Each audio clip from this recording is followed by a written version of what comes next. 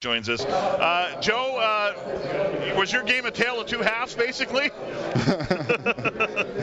I had a couple series in the game. I was the third quarter running back for this game and just try to make the best of my opportunities.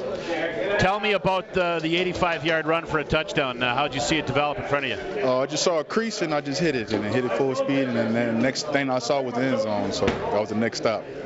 It must feel nice, you're battling back from injury and you're trying to get things back on check. It must feel nice to do what you do best in that situation. Oh, yeah. It's been 2 long years, man, and it's a pleasure to be here with some great teammates, great coaching staff, and just all around great people. And they just believed in me, and I just had to take advantage of my opportunities they gave me. 123 yards on the ground for you in this game. You had the big run, but you're a big part of seal and deal at the end when you got the ball and just kept going forward and keeping the clock moving. Yes, sir. That's what the running backs do. We got to stay on the field, and we got to keep the game moving forward. So, that was one of my biggest mindsets coming in that last drive, is just hold on to the ball and keep the clock moving. So, I asked your teammate on the defensive side, Kenny Ladler, this very same question I'm going to ask you.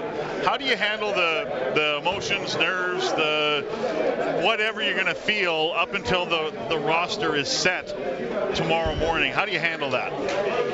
Well, I've been cut once in my life, and it was something unexpected. So, just some things that's out of my handle. The only thing I can handle is coming out every day at practice and coming out to the games and giving my best ability. And I hope Ed and Coach Moss saw it and give me another opportunity to stay here.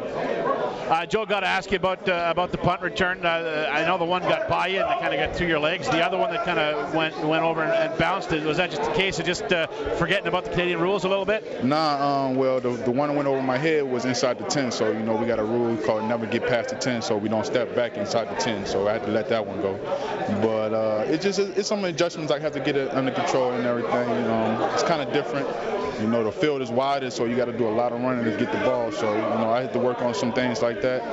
But, just some things I got to work on. And I'm going to work on it and work on it the best of my ability so I can get on the field and do my best. Wow, excellent.